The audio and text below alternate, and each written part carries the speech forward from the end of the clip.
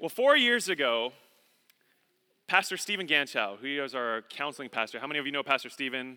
Awesome guy.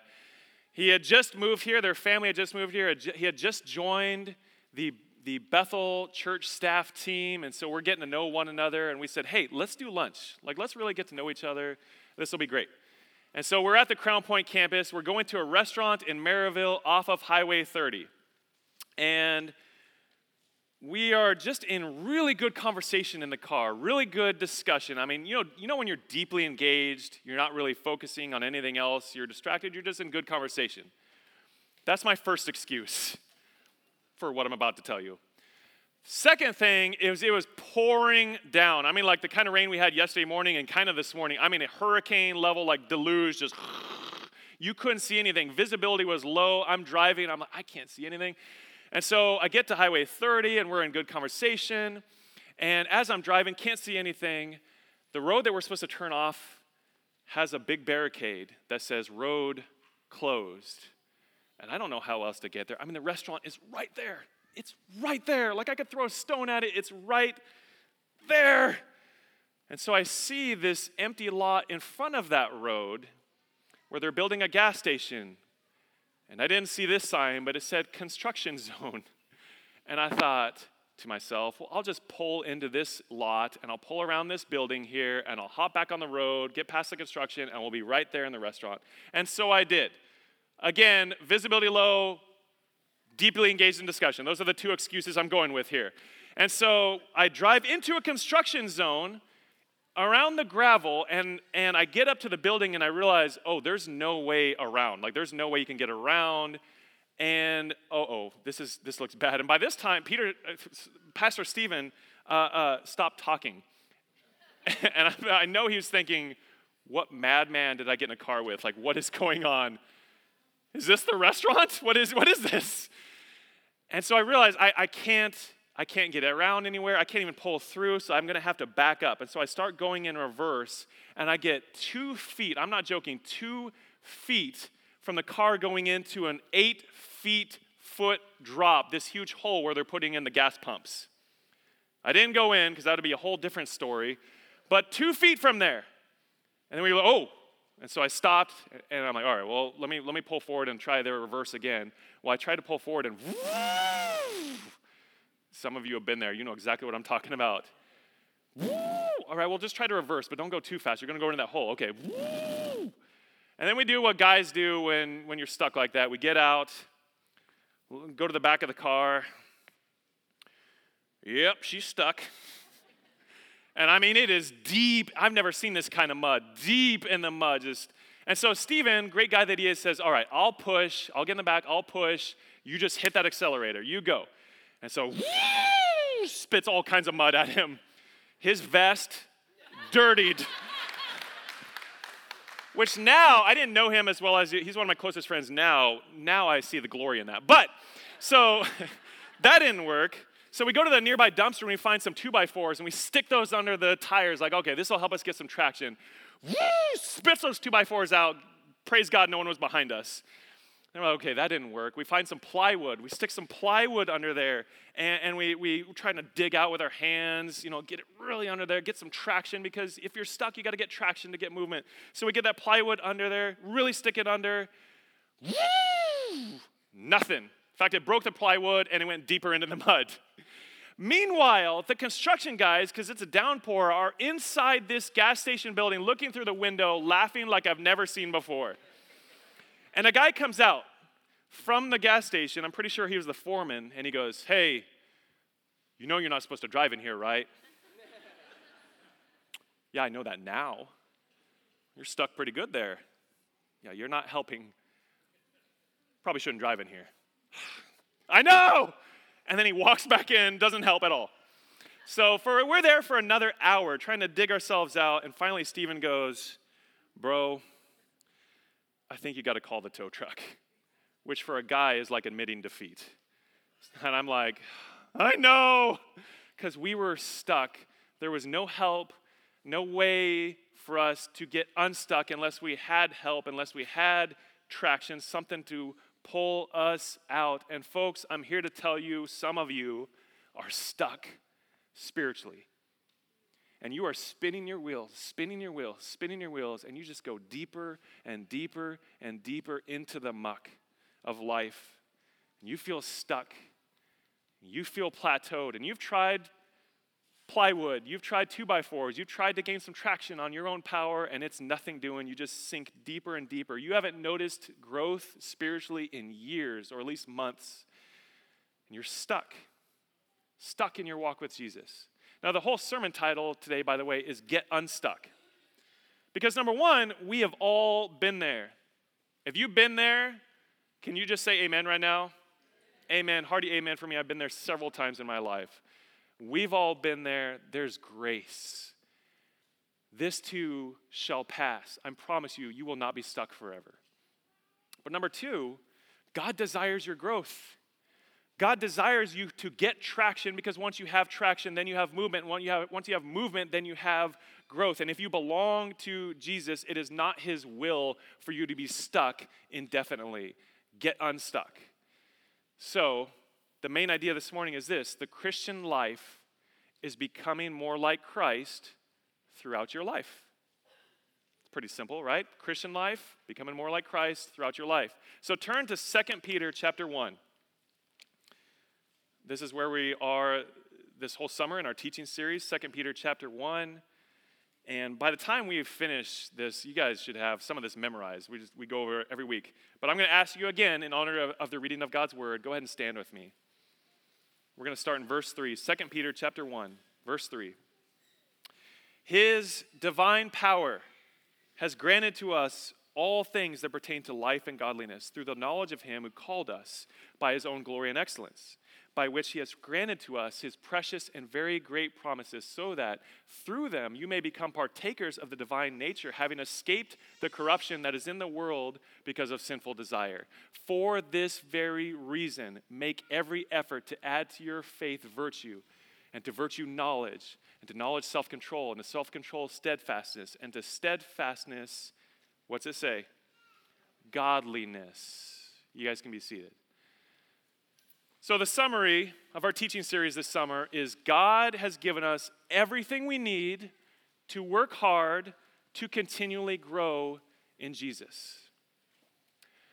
All relationships, every relationship, your relationship with your spouse, your friends, your coworkers, your classmates, your boss, your neighbors, all relationships require three things: time, sacrificial effort, and intentionality if you want to grow in those relationships. Time, effort, intentionality. I'm going to say those things a lot, which includes our walk with Jesus. Like I said, yesterday we had a marriage workshop. By the way, the first of 2 or 3 we're doing this year, carbon copy, exact same content. So next one will be October 1st, shameless plug. We want to see all the married couples go through these. And it was so good. It was just, we had such a great time doing it. And I told them the same thing. Every relationship takes time, sacrifice, or effort, and intentionality. You have to have those ingredients to grow, to increase in love. And so I essentially told them, for the love of God and for the love of your spouse, work at your marriage. For the love of God, because we love God and all things are about him and we want to glorify him in all things. For the love of God, work at your marriage. And for the love of your spouse, because you love your wife, you love your husband, and they are worth it. It's the most important relationship you'll ever have besides your one with God. Work at your marriage. If you eat chips on the couch every night while you look at your phone instead of looking at your spouse, being on your phone instead of talking with your spouse, you're not going to grow in your marriage. You will grow in your waistline, but not in your marriage. Passivity plateaus you, at best. Passivity plateaus you in marriage and in your spiritual walk. So that's why Peter says, make how much effort? Come on now, how much effort? Every effort. But here's the encouraging thing. It's God-empowered effort. His divine power has granted to you all things that pertain to life and godliness. So only God can make people godly. He calls us to make every effort to grow in godliness, and we have everything we need for a godly life because he is the one that makes growth happen by his divine power and grace. Raise your hand if you are a gardener, if you have a garden at your house. Oh, we got a lot of gardeners in the house. This is awesome. You are probably loving this rain. This is great. So I am not a gardener at all. Like I have a black thumb to the max. I'm not a gardener. But I know that when you garden, you cultivate. You have to cultivate your garden or nothing will grow. So what do you do to cultivate? You till the soil. You fertilize it. You plant the seeds. You put down, the plants, the roots. You water the soil every day or several times a week. You are cultivating the soil, but do you cause the growth? Yes or no? Do you cause growth? Can you force growth? Those of you who have had plants die when you've done everything right, no, you can't force growth. You don't cause growth, but you're making a naturally conducive environment for growth. But growth happens from the DNA within the plant. It's within the very DNA of the plant to grow. You're just cultivating things for that growth to happen. So in Christ, we have Jesus' DNA, which I'm going to talk about in a second. We already have that in us. It's within us to grow in godliness. There should be growth in godliness. So what is godliness? Well, the vast majority of churchgoers believe in God. In fact, 86% of Americans believe there is a God. 86%, vast majority. 56% of Americans say they believe in the God of the Bible. They at least know about him or at least believe something about the God of the Bible. So the majority of Americans believe God exists. Most churchgoers, the vast majority of churchgoers believes that God exists. But if I were to ask them, are you a godly person? If I asked you, are you a godly person? What do you think they would say? What would you say? Most would probably say no. Why is that? Well, I wonder if it's because there's a misunderstanding of what it means to be godly. Godliness is shorthand for God-likeness. God-likeness. Whether you realize it or not, and you probably do realize it, you have the physical traits of your birth parents. Whether you want those physical traits or not, you have those physical traits. So you might have freckles like one or both of your parents, your birth parents. You might have similar eye color, ear shape. Maybe you have a widow's peak in your hair. I have what I call the Bryant nose. And I remember when our oldest daughter, Genevieve, was born, people were looking at her like, oh, she's so cute. She has Sky's eyes. And I'm like, yes, because Sky has gorgeous eyes. And they would say, and she has your nose. And I'm like, no! Because I'm thinking like, she's going to be all nose if that's the case. I got a big schnoz. It's the Bryant nose. It's okay. I've learned to live with it. Physical trait from my parents. But we don't just earn physical traits. We don't just get physical traits. We get personality traits. Personality traits. We resemble those who raised us. Your parents, your guardians, those who raised you, you start to take on personality traits like them. So if you are an angry person, I'm willing to bet that one or both of your parents struggled with anger. I learned frugality from my parents. And so, I could squeeze a quarter out of a penny. You want us to come to anything, just put the word free in front of it. Free food, free books, I'll be there. I love free, and I gained that from my parents. So physical traits, personality traits, we take on from our parents, from those who raised us. There's likeness. There's a resemblance in appearance and character, and godliness is God-likeness. Christ-likeness is resembling the likeness of Jesus. If you want to know what godliness is and what it isn't, look no further than Jesus.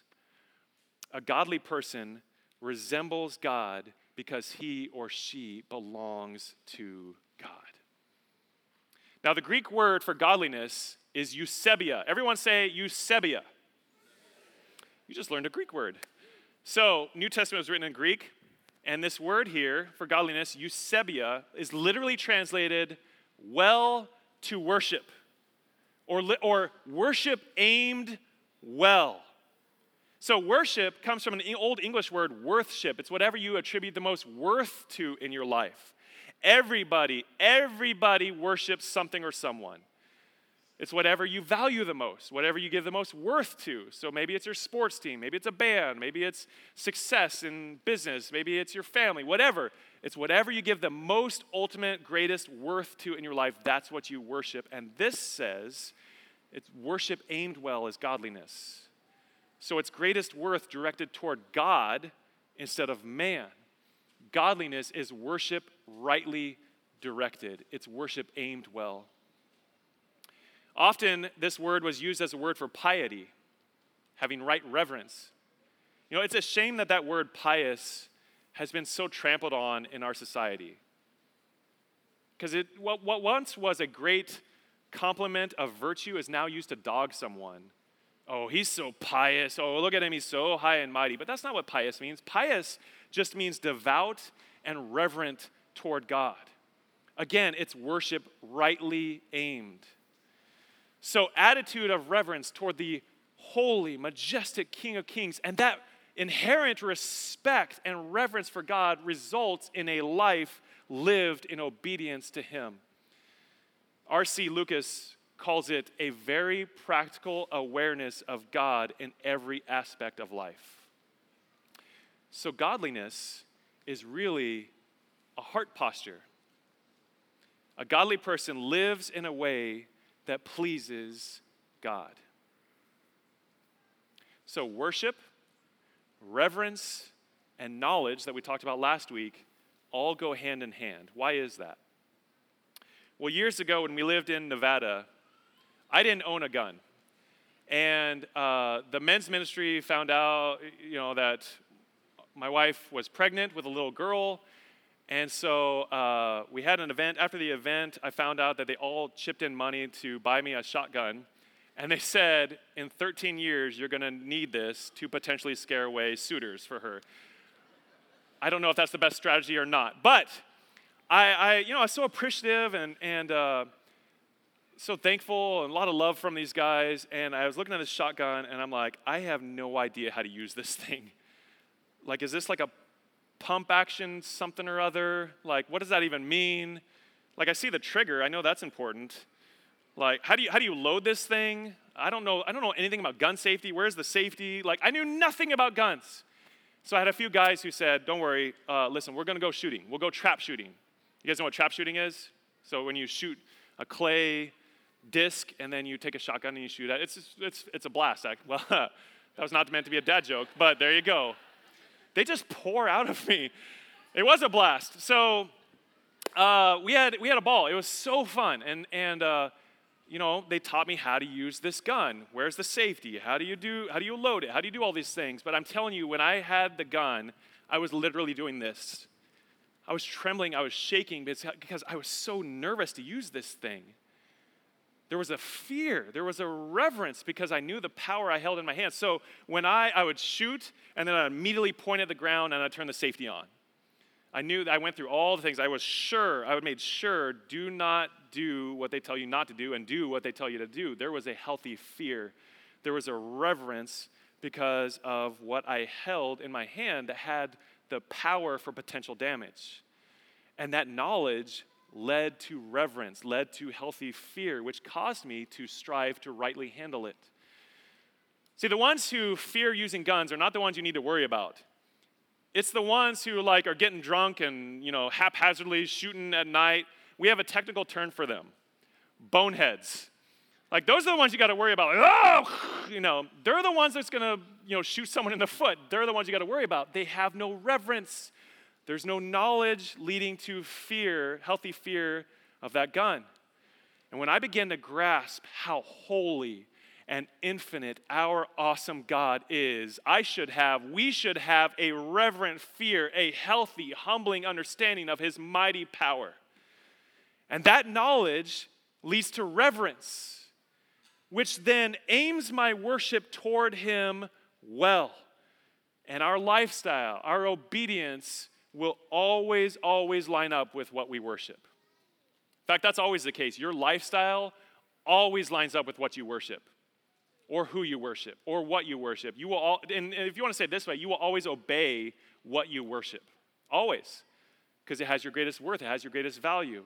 So godliness is worshiped, aimed well, rightly directed. Now, how do I know if I'm godly?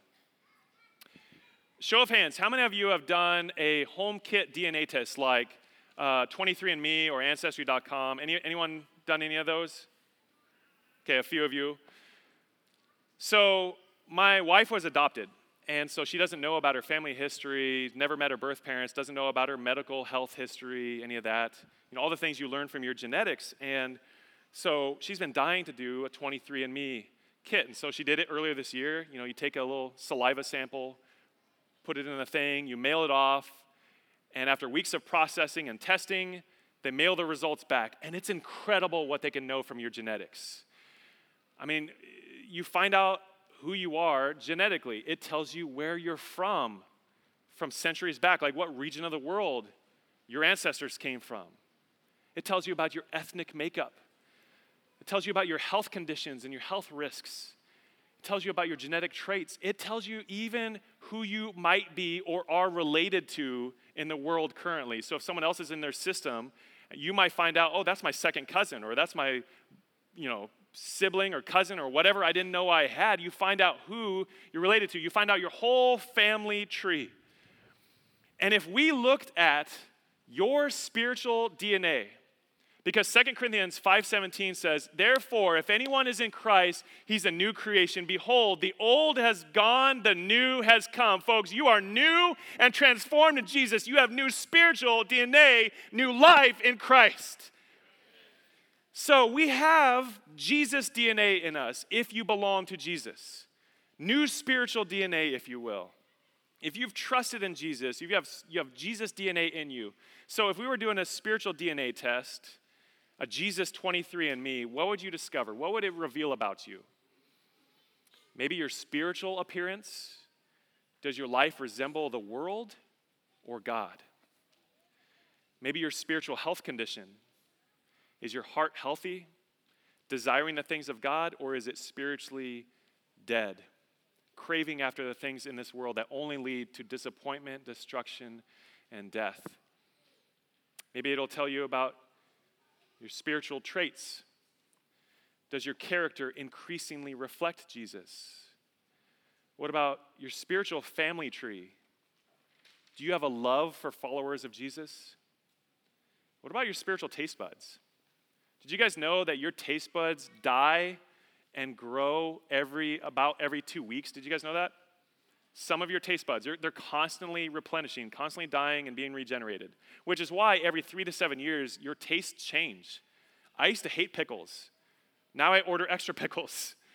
Some of you used to hate cilantro. Now you love cilantro. Your taste buds are changing. That's part of actually your genetics.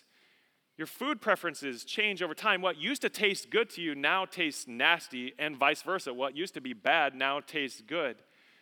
Your spiritual tastes change as well. What you used to enjoy, you just don't enjoy anymore. This just doesn't taste good anymore.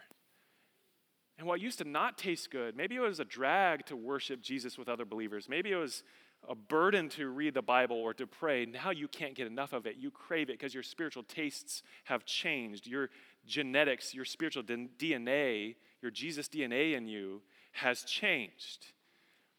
So the things of this world just aren't appetizing to you anymore, or at least they shouldn't be, because Jesus changes you. I'm going to say that again with some responsiveness. Jesus changes us.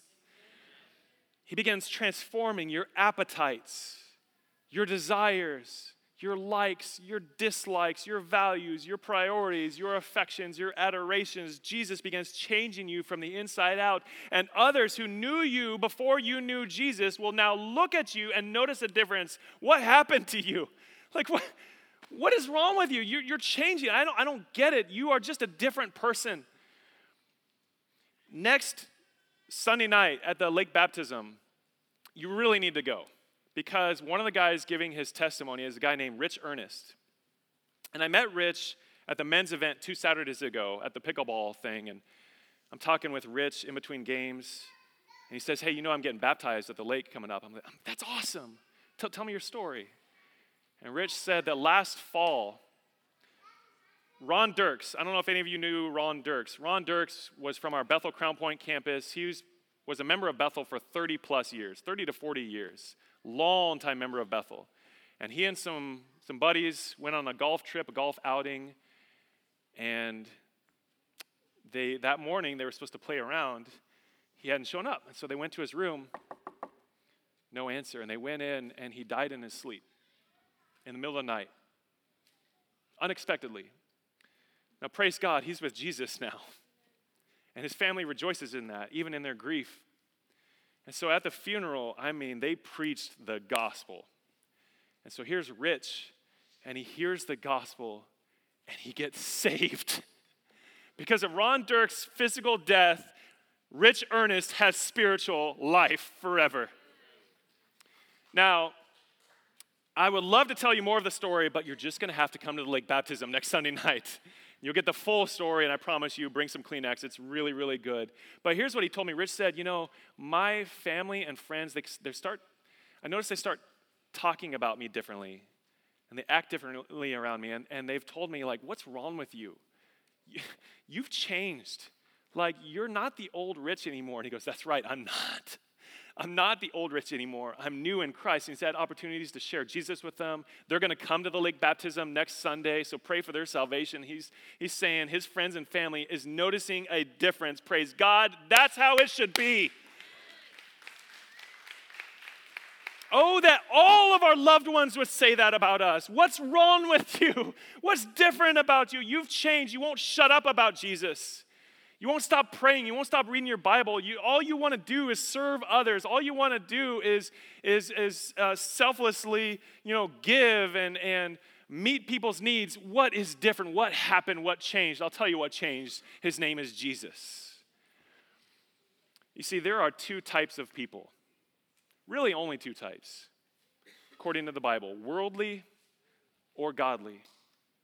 You either belong to the world and love the world, or you belong to God and love God. And according to 1 John 2, you can't do both. So turn to 1 John chapter 2. 1 John chapter 2, it's kind of near, it's actually right after 2 Peter. John writes, do not love the world. This is 1 John 2:15. Do not love the world or the things in the world. If anyone loves the world, the love of the Father is not in him. There's a clear dichotomy. God and the world. Now, when it refers to the world, it doesn't mean the world and all the people in it. Because God loves the world. We know that, John 3:16. It means the unbelieving world that is opposed to God. So the unbelieving world, those who live for selfish pleasure, God and the unbelieving world are diametrically opposed. They have different goals, different priorities, different kingdoms, different kings, different values, different adorations. So you either love God or you love the world. You can only have one master. Only one master will own your heart. You can't have your cake and eat it too. That's what this is saying. And then you look at verse 16 and 17. For all that is in the world, the desires of the flesh, the desires of the eyes, and the pride of life is not from the Father, it's from the world. For the world and its desires are passing away, but the man who does the will of God will live forever. So selfish desires don't come from God, they come from the world. So there's something about your desires that reveal the condition of your heart. If your heart is regenerate, you are made new in Jesus. If you desire the things of God, that's because you belong to God. Your heart belongs to God. It beats for God. But if not, it longs for the things of this world that are not pleasing to God because your heart belongs to this world, because you belong to this world. You are not of God, you are of the world. That's a tough passage, right? Now look at the next chapter, 1 John 3. Oh, what kind of love the Father has given to us, believers, that we should be called children of God. And that's what we are. I'm going to read that again. And if you're excited about it at all, well, you know what to do. So what kind of love, what kind of love the Father has given to us that we should be called children of God, and that's what we are. We are children of God by faith in Jesus. That is incredible. He has adopted us. Verse 2, the reason why the world does not know us is it didn't know him. Beloved, we are God's children now, and what we will be has not yet appeared. But we know that when he appears, we shall be like him, because we shall see him as he is. There's Christ-likeness, godlikeness. And everyone who hopes in this way has purified himself just as he is pure. Everyone who makes a practice of sinning also practices lawlessness. Sin is lawlessness. You know that he appeared in order to take away sins, and in him there is no sin. No one who abides in him keeps on sinning, keeps on practicing sin. No one who keeps on sinning has either seen him or known him. Little children, let no one deceive you. Whoever practices righteousness is righteous, as he is righteous. Whoever makes a practice of sinning is of the devil, for the devil has been sinning from the beginning. The reason the Son of God appeared was to destroy the works of the devil. No one born of God makes a practice of sinning, for God's seed abides in him, and he cannot keep on sinning because he's been born of God. So you're either born of God or born of the world. You either practice sin or practice righteousness. By this it is evident who are the children of God and who are the children of the devil. Whoever does not practice righteousness is not of God, nor is the one who does not love his brother.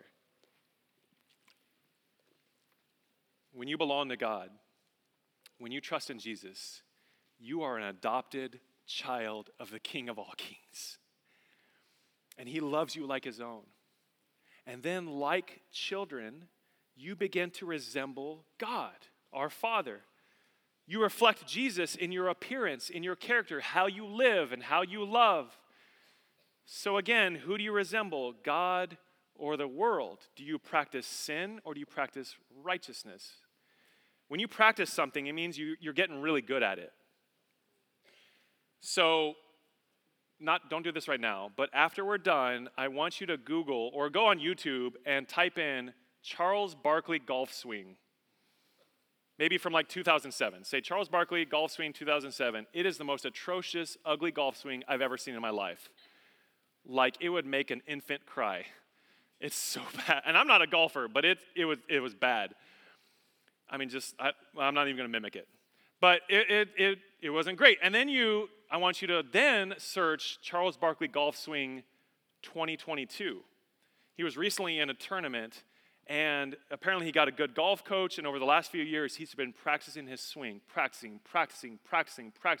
And I mean, it looks like a PGA Tour swing. It's beautiful. What happened? He practiced. If you want to practice something, you want to get good at something, you practice it. And this is saying you can either practice sin or practice righteousness. So it doesn't say we're sinless. We still sin. But if you practice sin, meaning you have a habit of sin and you're just getting really good at it, and you have no remorse, no conviction, no guilt, no shame over that sin, folks, you are not saved. That's what this is saying. You can't be. Because how would you have the Holy Spirit in you and be okay with sin? How could you be born of God and be totally fine with sin?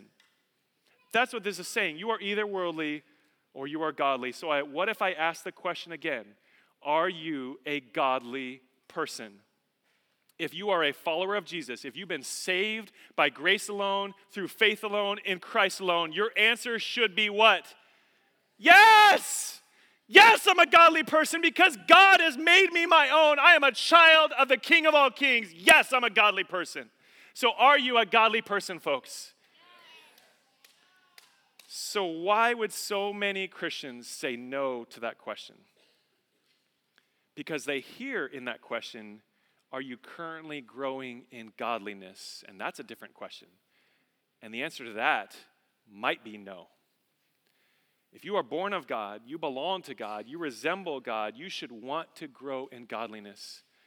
1 Timothy 6:11 tells us to pursue godliness, pursue growth in godliness.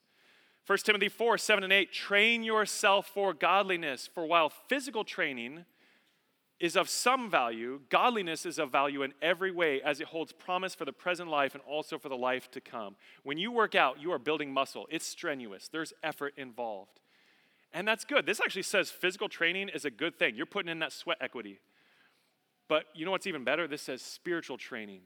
Training for godliness is infinitely better because it holds promise for the present life and the life to come. So if you want to build spiritual muscles, you want to build godliness, you need to exercise those spiritual muscles. You need to put in that sweat equity lest those muscles atrophy. Again, it's time, sacrifice, effort, and intentionality. That's what's involved. Now, how do I cultivate growth in godliness? Well, this is our last question. Look again at 2 Peter 1, verse 3. Through the knowledge of Jesus, which we talked about last week. So the initial condition is knowing Jesus, not just knowing about Jesus, knowing Jesus. And the more you know Jesus, the more you're saturated by Jesus, the more you want to know Jesus, his nature, his character, his deeds, and the more you will love Jesus and live for Jesus. Joe Thorne says it this way: our growth in godliness is a grace from God, derived from our union with Jesus, and is a work of the Holy Spirit. And yet, we are active throughout in both killing sin and living to righteousness. So all the effort, all the action, all the work on our part in the process of sanctification must spring from faith in Jesus and be aimed at our hearts, not just our behavior. And that's growing in godliness. So let me give you 8 tips for growing in godliness, and I'm going to end on this. This comes from a 17th century Christian classic book called The Godly Man's Picture by Thomas Watson. So if you want to write these down, better pull out a pen and paper really fast. 8 things. Number 1, trust the means of grace. Trust the means of grace. Prayer, God's word, community, worship, evangelism, all these habits of grace, means of grace we talked about last fall, trust the means of grace. These bring about increased knowledge of God, increased trust in God, increased conformity to God.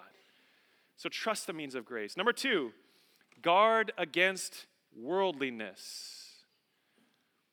We talked about worldly or godly. Know its dangers. Guard yourself against its charms. Guard yourself against temptations. Spot the temptations. 1 Peter 5 says that. Satan is a roaring lion looking for who he can devour. Spot the temptations. Spot the charms, the worldly charms. Be guarded against those. Guard against worldliness. Number 3, think holy thoughts. Think holy thoughts. Set your minds on things above. Colossians 3 says, set your minds on things above where Christ is seated at the right hand. Set your hearts on things above. The mind and the heart are connected. What you know is going to influence how you love and how you live. So think holy thoughts, which leads to number 4, watch your heart. Guard your affections. Again, this is worship aimed rightly, so aim it well. Again and again and again, go back to the gospel to find your identity, your hope, your confidence, your strength. Number 5, ponder the brevity of life.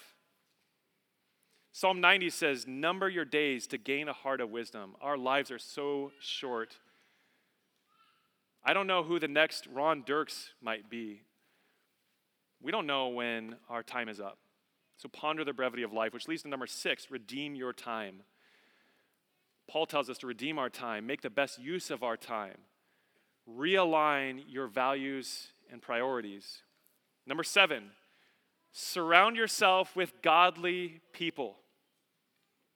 An ember, a burning ember left alone will soon burn out. It will grow cold. But embers that are set close together will continue to grow, continue to glow, burn brightly. They'll set others ablaze. And we need community. Folks, we need to be set ablaze within community, burning embers, being one another together. And the flames engulf, the flames of Jesus, the passion for Jesus. We sharpen and strengthen each other in community. So this is asking one another, hey, how are you really doing? How's your marriage? How's your walk with Jesus? How can I pray for you? Those are deep questions we need in Christian community, in discipleship community. Surround yourself with godly people. And lastly, number 8, purpose to be godly. If you are in Christ, God saved you for his glory, and he didn't just save you to get your fire insurance from hell. He didn't just save you to get your ticket punched to heaven. He saved you and calls you to be like Jesus. Godliness, God-likeness, Christ-likeness, resemble Christ. Stephen Cole says, spiritual growth is a long process, not a quick fix. It's like a diet exercise program. It only shows results when you practice it consistently and you stick with it over the long haul. If you're not making such spiritual progress, then you're not well established. You are stuck in the mud. So set some spiritual goals and determine by God's grace to grow in godliness. Godliness is as much of a process as it is a quality. Those of you with little kids, you probably have in their bedrooms that measuring tape. You know what I'm talking about? Like the yardstick or the thing that's on the wall. And what do? You put your hand over this and you take a marker and you mark it. And then what do you write next to the marker? Their name, the date. And then they're here. And then a month later, where are they? Like here? No, I'm just, but seems like it. They're like, man, you are growing like a weed. And you see their progress. You see their growth. You measure their height, their growth. Why do we not do that with our growth spiritually? Measure godliness, external and internal measurements, which is why, by the way, we need someone else to mark the growth. We need other people, community, to say, hey, I see growth in you. I see Jesus working in you. I see the Holy Spirit doing something in you. Later today, this afternoon, I'm going to send out on social media and through emails spiritual growth assessments and spiritual health plan. I went over it with the married couples yesterday in the workshop. It is a powerful tool to evaluate where am I spiritually and what are some next steps for me personally to grow in Christ. So I would encourage all of you, please avail yourself of that. Please make use of it. Again, make the best use of our time. Because, folks, the goal actually, listen to me, the goal actually isn't growth in Jesus. The goal is Jesus. Growth in Jesus is a means to that end. It's continued transformation in Jesus because we love Jesus. So growth is what we desire, but Jesus is the goal. And I want that more and more in our church family. I want to see that in me. I want to see it in you. And if you're not yet a follower of Jesus, I want you to know the joy of trusting in Jesus instead of frivolously wasting your life living for the world that ultimately leaves you high and dry, heading toward disappointment, destruction, and death. I want you to know the Jesus, the joy, the life that we have. And if you're in Christ, I want you to grow in that life and flourish and thrive in Christ. And if I want that, how much more infinitely does our Heavenly Father want that? So let's grow in godliness.